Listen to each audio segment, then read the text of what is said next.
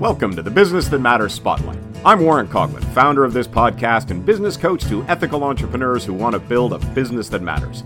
In short, I help you end chaos and gain control over your business so that you predictably and reliably achieve the profits, the lifestyle, and the impact you strive for through a team you can trust without the stress and frustration. When you experience this, you're more confidently able to make the world or just your corner of it a bit of a better place. At the Spotlight, we believe that every entrepreneur has a unique message that can positively impact the world and inspire others to do the same. Stick around to the end of the show. We'll reveal how you can be our next guest. Let's get started.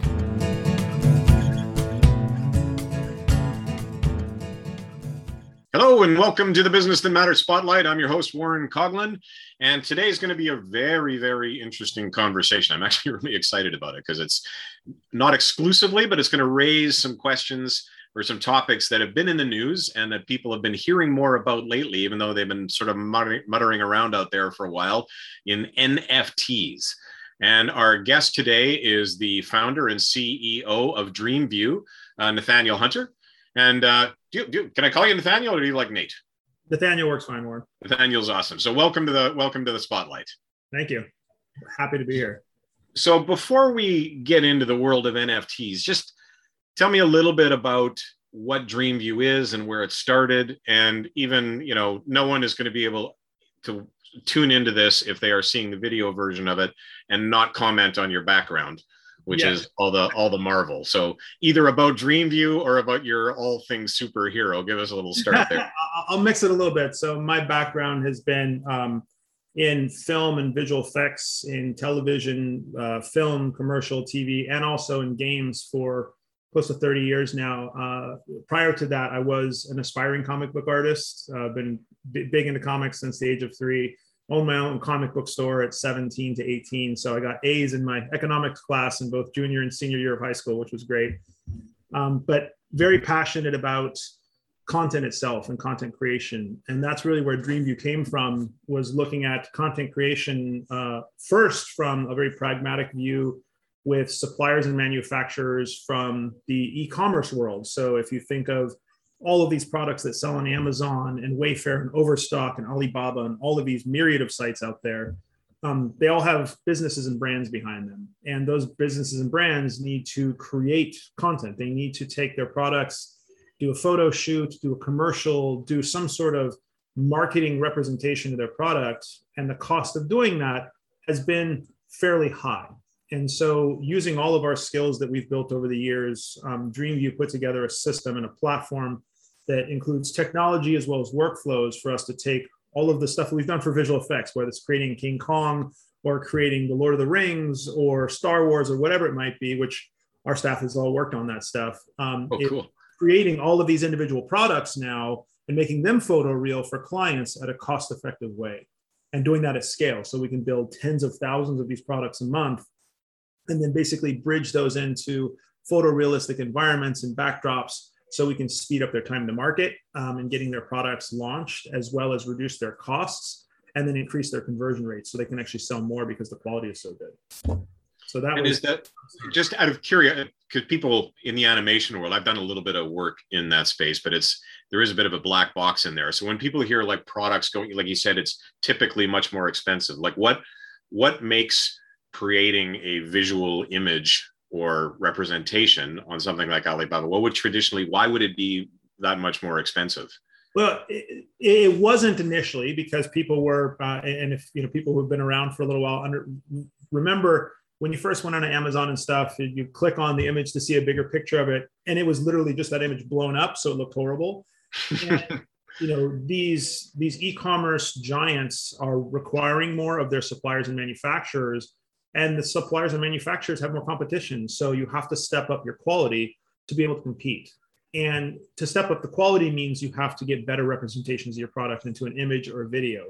And the only way to do that is by spending more money. Traditionally, a lot of these companies might have done photo shoots inside of their back office, right? Where they took a product and some janky lighting and, used an iPhone or a DSLR and put it up on their e-commerce site. But now you have bigger players that are doing tens or even hundreds of millions a month in revenue across these things. Suddenly they have to step up their game, because now they're competing with them, where they're spending millions of dollars a quarter on doing photo shoots, for instance. But those photo shoots themselves, the logistics of doing them, you have to have photographers, set designers, grips, lighters, a space. You have to, people don't think about this stuff, but if you're doing, like, say, furniture, you have to bring all that furniture to that location. You have to build it. You have to clean it. You have to manicure it, make sure it's perfect for the image. And then even afterwards, you have to touch it up with Photoshop and all this stuff. So it can be a logistical nightmare in terms of finding the space, booking the time. It can be months and months.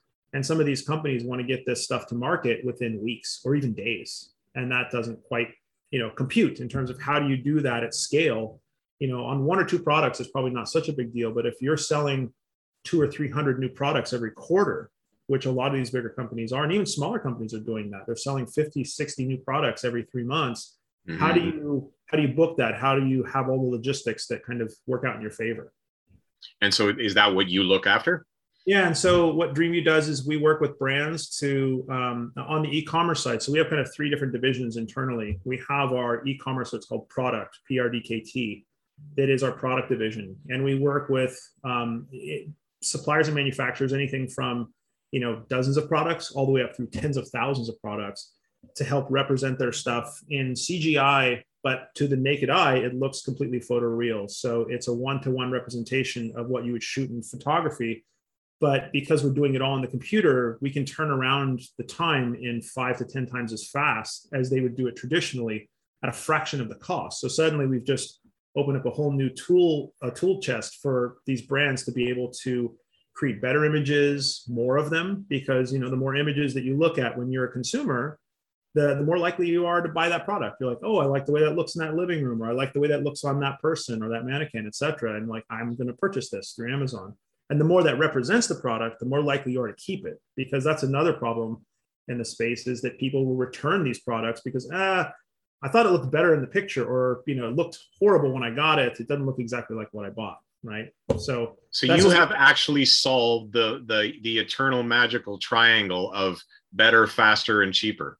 Yeah. And usually people like say you can only choose 2 of those. Right. It's the Venn diagram. Right. And so you've nailed all 3.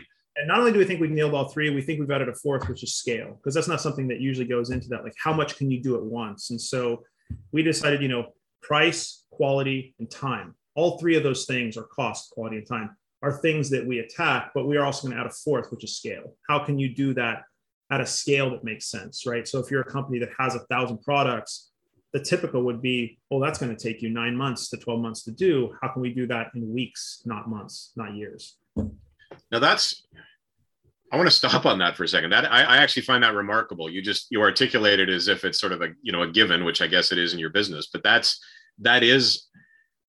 triangle is one that most people have struggled with for a long time. It's always regarded as a universal truth. So did you come to that by accident, or was that a strategic decision of saying we are going to tackle all 4 of those pieces? Very much strategic.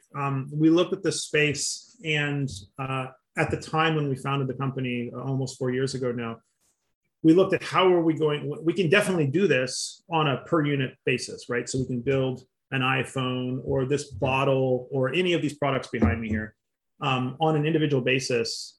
But the cost is too much, right? We can do it fast enough, almost. And the quality we can definitely hit, hands down. But how do we speed it up so it can actually be faster? And how do we reduce that cost so it can be affordable? And so we attacked it from that angle first. And then knowing that we would get this benefit of, if we solved that triumvirate, we were going to get scale as part of it, because the only way to do it at the cost that we wanted to, and at the in the time we wanted to, is we had to build a structure. We had to build a platform to build it or to deliver it. And the only way to do that was to also solve the scale problem at the same time. And so what we've built is a technology platform that's a worldwide platform. We partnered with Google, and it's going to be something that is, right now we're keeping it to ourselves, but as we move through 22 next year and into 23, we're going to be releasing this as a public-based thing that any company can actually use to generate their content production. So it's— And is there any risk of that from a competitive standpoint? Like, it sounds like that's a competitive advantage right now. It is. And there's not really risk. There's a lot of secret sauce that we have in it. And there's other people that are trying to do this as well. Just not the same way that we are. So it's, it's also a massive market.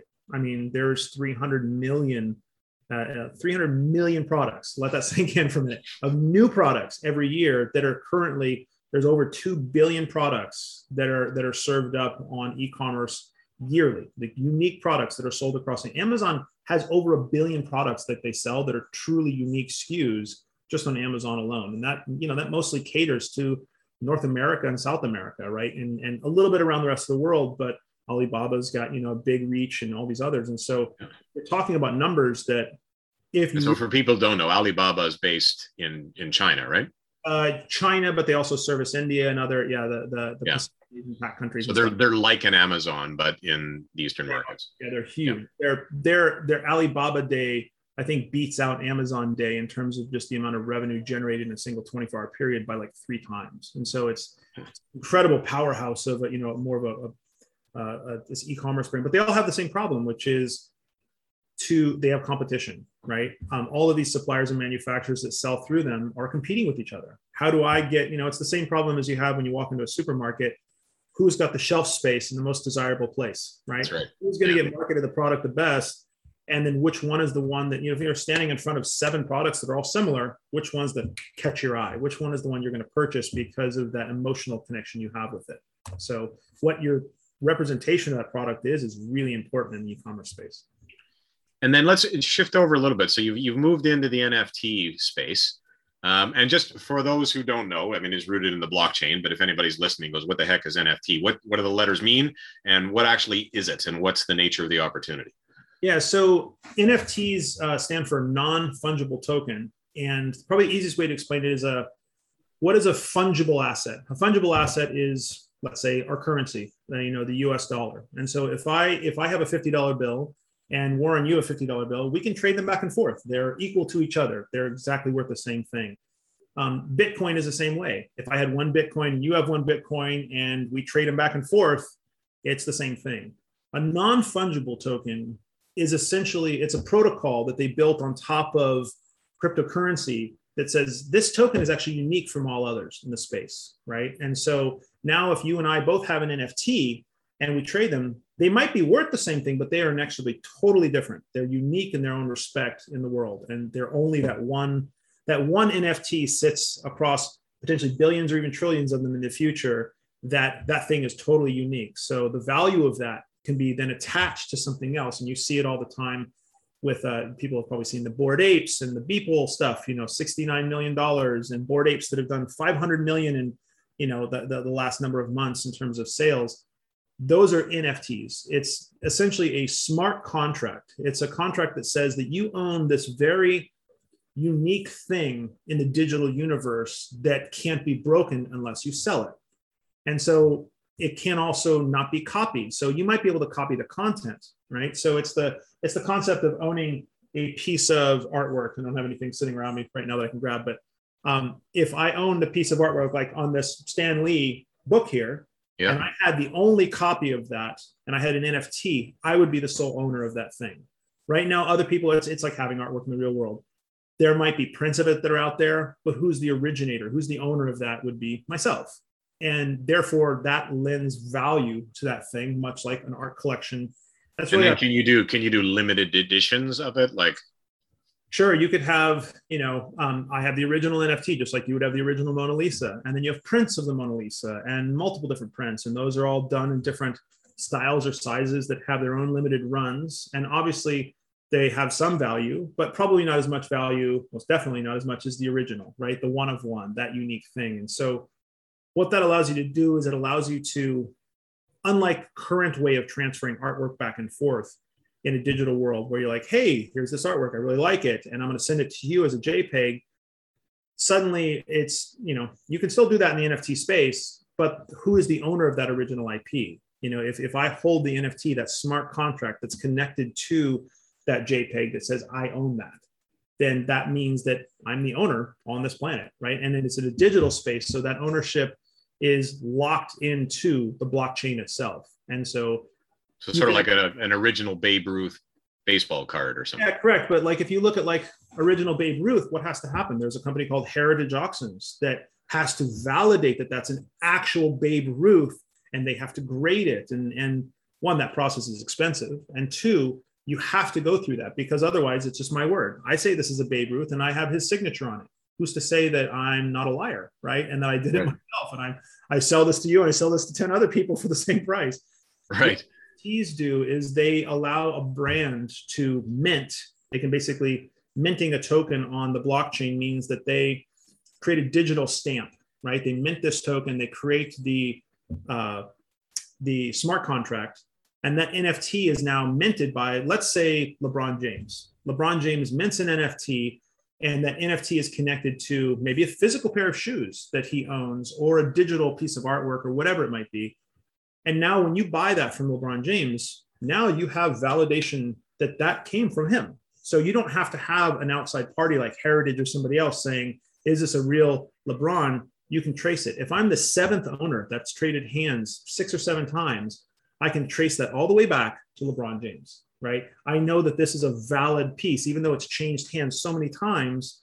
And that's the problem with collectibles in the current, and artwork to that extent as well. You know, if you found a piece of artwork today, say at an auction or maybe at someone's, estate sale, and you're like, hey, this looks like an original Picasso, but it's probably not, right? But if you had a digital fingerprint of that all the way back to Picasso when he first minted that painting, now you would have validation, right? Otherwise, you have to go through a whole slew of really expensive stuff. For Dreamview, is this now an exercise where you are creating your own content and making them into NFTs, or is this a service where you are helping others create NFTs? Yeah, we're really more focused on the pragmatic approach of dealing with brands and individuals, whether celebrities, large brands that are looking to get into the space, and taking the content engine we've created for the e-commerce side. Prior to NFTs, we've actually built an animation engine as well as an engine that creates other types of creative content, right? For like commercials and to that respect, NFTs. So on the NFT side, what we do is we work with brands to come up with a strategy and approach, and we build out that creative content that can then be minted into something that is of value in the NFT space. And so what does that business opportunity look like for you? Currently, we're working with, I can say, I've got to really think about which ones under NFT, under NDA I can talk about. We're working with dozens and dozens of brands. Sorry, new baby in the house here. Oh, congratulations. Yeah, thank you. We're working with dozens and dozens of brands right now to represent their product as NFTs. Hold on one second. Sorry. No worries. It's always great to humanize a conversation with a child. Babies have no concept of like time or what you're doing. We are working with all these brands to represent their products, come up with a strategy, come up with the creative content, the approach in terms of what is the creative direction of that? How is this going to be launched over a period of time? Because if you look into the NFT space, it's not like a one and done. This is another way to interact with consumers and interact with fans, right? In terms of how do you get someone to own a part of this brand, whether that is something in the space that is more creative, or it's something in the space that's more celebrity based, right? Or a mixture of both. NFTs were really started and made popular by kind of the art world and the music world. But as everyone knows, NBA Top Shot really kind of blew the roof off of it when, people were buying NFTs of videos of basketball dunks for $100,000, $200,000, and then sitting and holding on top of those things. So, right. There's a lot of different angles that people come at it from, and we're working with dozens of brands right now to represent their products in the oncoming future. So are you creating like a marketplace? We are working with one of our investors in our company and a strategic partner of ours, Infinite. We've been working with them to create multiple marketplaces. So there are these white labeled products for a lot of big brands that are going to be launching this year that are more, you have OpenSea, which is the big kahuna of the NFT space right now. And they are kind of a catch-all for everything.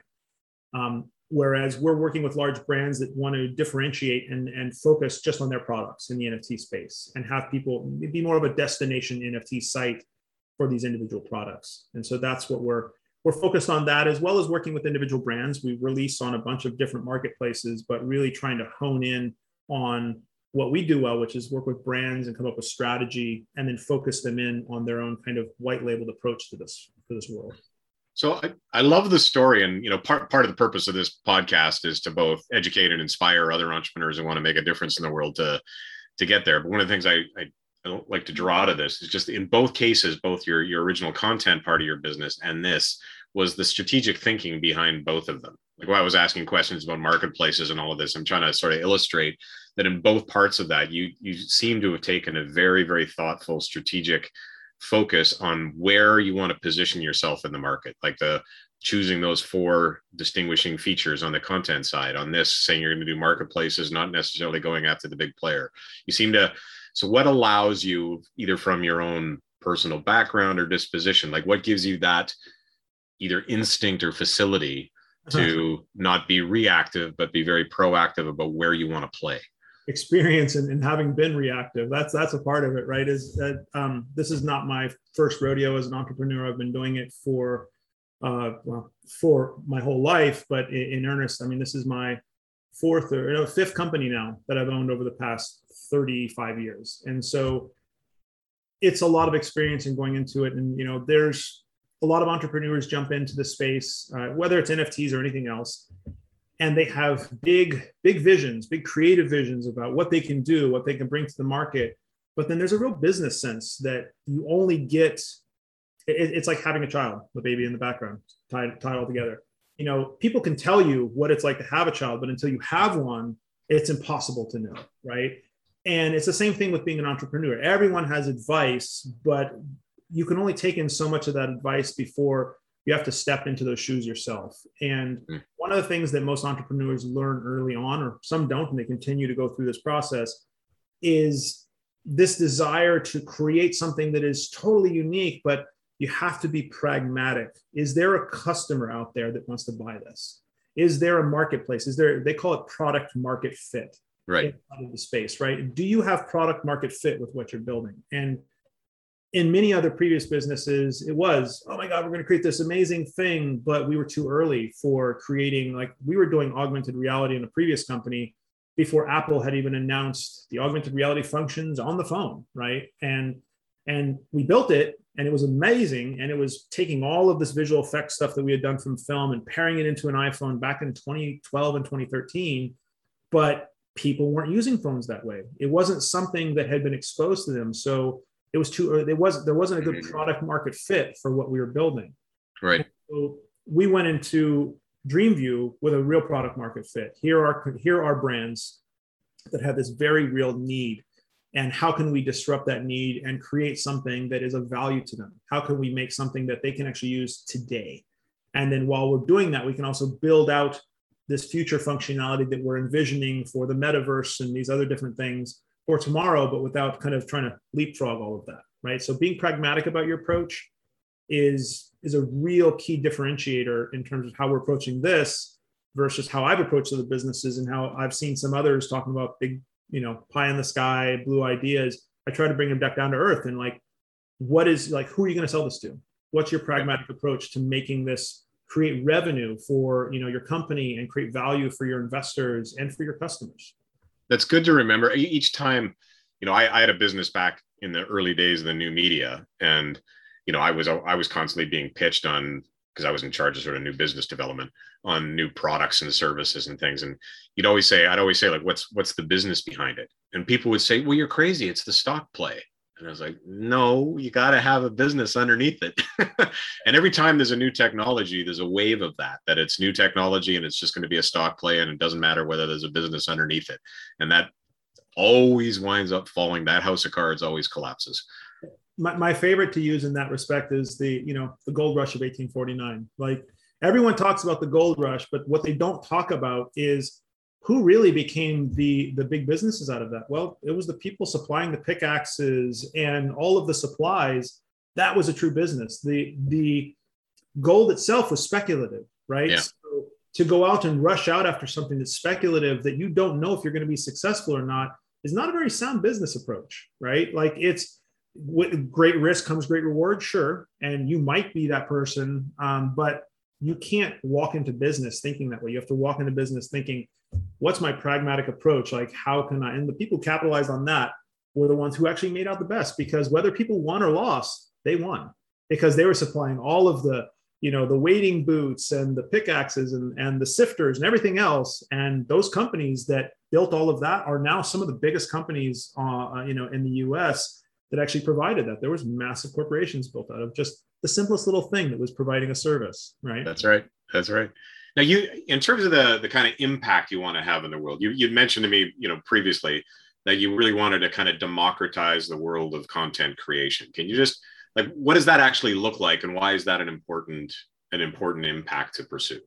Yeah, what we're doing is the world of artistry, and especially in CGI, it's very complicated. There's a lot of moving parts. Even in creating, people who haven't dealt with it don't necessarily understand it. That to create one simple thing inside of film for a visual effects movie, or inside of a TV show, or even for a print ad, there's a lot of work that goes into it. So that's why the credits list on a film is so massively long, right? But there's ways to chip away at that complexity and build stuff that is actually more expandable, that can actually be, that can take advantage of technology and bring down the cost of that and make the tools a little bit more available to the average person.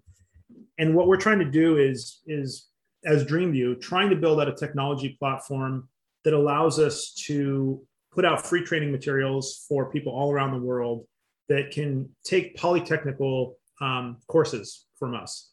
And those polytechnical courses can be on how to build this bottle, right? How do you build this bottle in CGI? And it's up to you to take the time to learn how to do it with our training course. But then once you do, and you've actually produced that product, and you've produced another type of product and another one, you can actually get that certification that, hey, I know how to build this now. And we have tens of thousands of brands that might use those same sorts of skills that now we can put into an open marketplace and say, brand A, B, or C is looking to have this built. And now we can connect those artists that have the certification to building those products. And so we've created a platform that allows us to combine and connect these individuals with the request and supply and demand, right? And so what we're doing is taking out all the traditional really hard stuff in CGI, the portions that are very hard to approach, all of the administration of it. And we built a platform that just allows the artists to truly just create. And they don't have to worry about where all this stuff goes. They don't have to worry about what it's called. They don't have to worry about the software license and everything else. That's all handled by our platform. And so what we allow is the artists to just do the work. And so it can actually reduce the cost for our clients, increase the quality, because now they're not worrying about, did I send the right thing? Did I push the right data? Did I call it the right thing? Am I working off the right reference that the client sent me? All that stuff is taken care of by us. And that allows them to produce higher quality product that can go out into the marketplace. And that the nice piece about that too, then, is it's making, I always think one of the ways to make the world a better place is to get to allow the previously untapped potential to realize its potential. There are people all over the world who don't have, they're highly talented artists or thinkers or natural engineers or whatever it may be. But if they don't have access to the channels, the rest of us never get the benefit of their talents. Right. And that's something that we currently have a little over 240 people working in 24 countries around the world with us right now. And that's growing every month. And we're going to be, as we end 21 and go into 22, we're going to be amplifying that even more and making it available to more people as we go public with this. And are they employees, or are they part of a marketplace? They're part of a marketplace for the most part, right? They're a mixture. We have employees that work both in the continental US here, as well as people around the world that are employees. And then the rest are project-based gig workers that come on when they want to and work.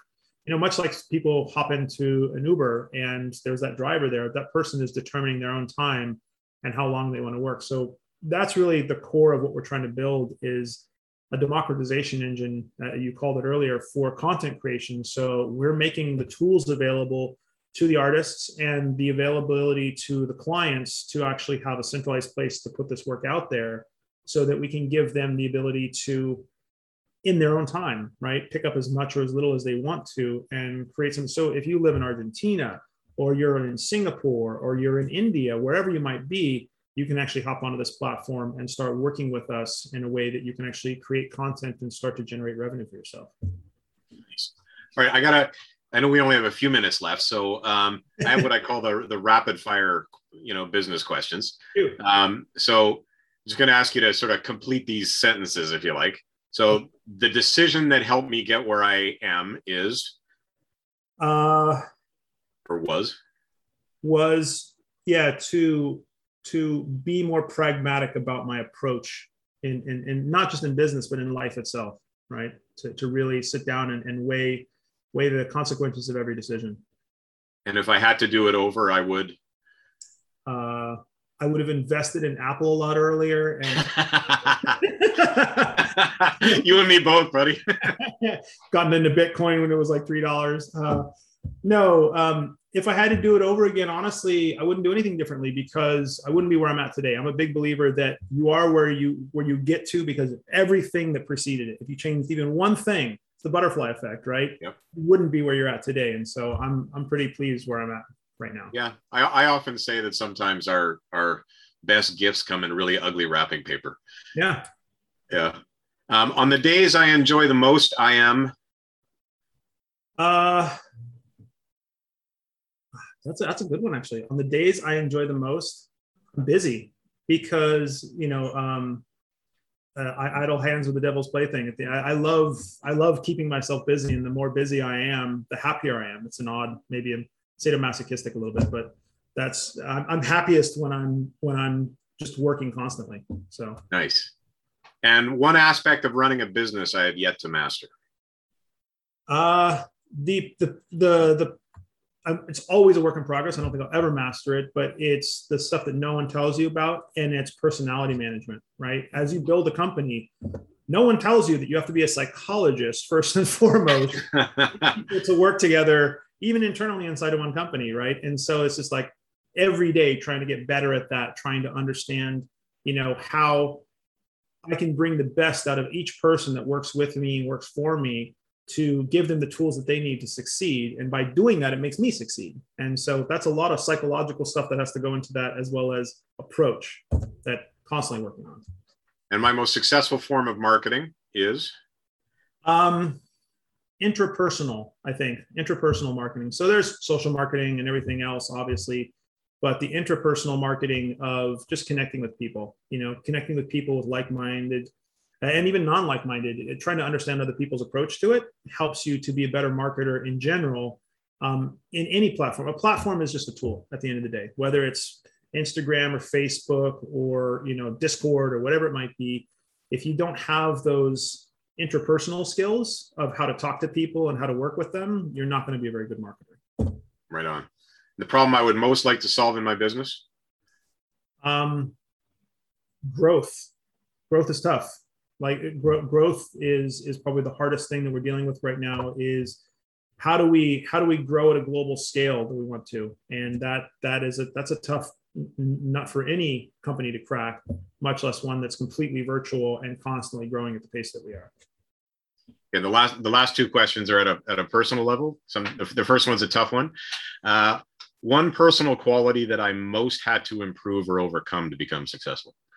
It was trying to be too nice. Trying to give everyone, that was definitely, my personality is the type that is give everyone, this big chance to do things, and being able to cut things off when they weren't working out, right? Because I'm the nice guy, and I always want to see people succeed. So it's like that, giving everyone the second and third and fourth chance when, as I've learned throughout time, you have to be, I hate to use the word cutthroat, but you do have to be very business oriented in terms of your approach. You have to be very clear. And part of that is the communication for me, right? Like and that's usually what it comes down to. I didn't communicate what I wanted from that person in the beginning in the correct way. And so that's the thing that I need to work on constantly, is making sure that what I communicate and what is resonated back is what I'm looking for, because that only allows them to be that much more successful in what I expect.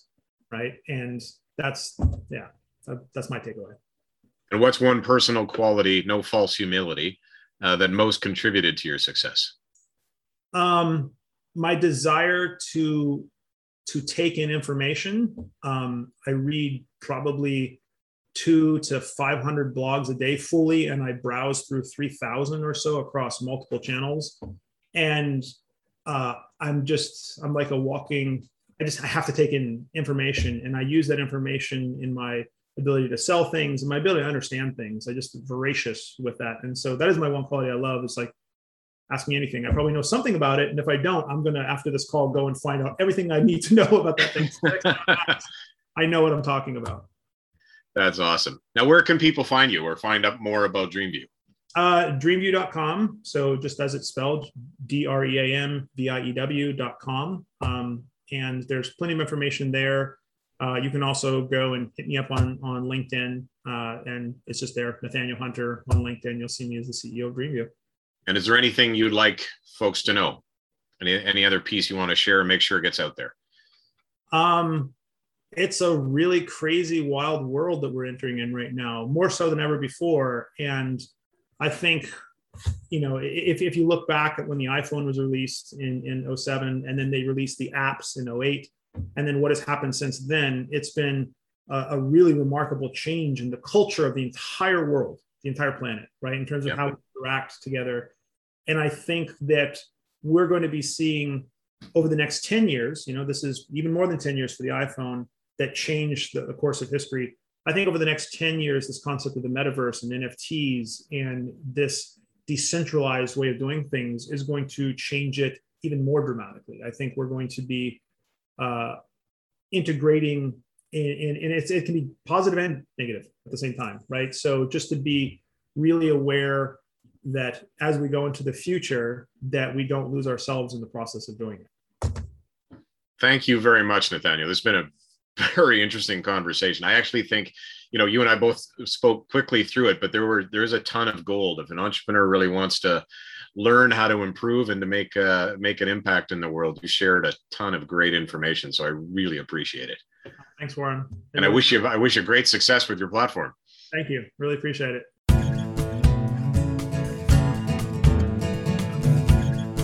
Hi, it's Warren Coughlin here. Thank you so much for listening to the Business That Matters Spotlight.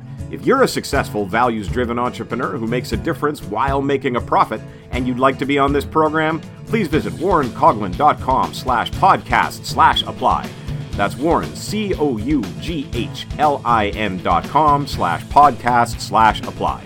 If you got something out of this interview, would you do us a favor and share this episode on social media? Just do a quick screenshot with your phone and text it to a friend or post it on the socials. If you know someone that would be a great guest, tag them on social media to let them know about the show and include the hashtag Business That Matters Spotlight. I love seeing your posts and guest suggestions. We're regularly putting out new episodes and content. To make sure you don't miss any episodes, go ahead and subscribe. Your thumbs up, ratings, and reviews go a long way to help promote the show and mean a lot to me and my team. Want to know more? Go to our website, warrencoughlin.com, or follow me on LinkedIn, facebook.com/A Business That Matters, and Instagram @warren.coughlin. Thanks for listening. We'll see you next time.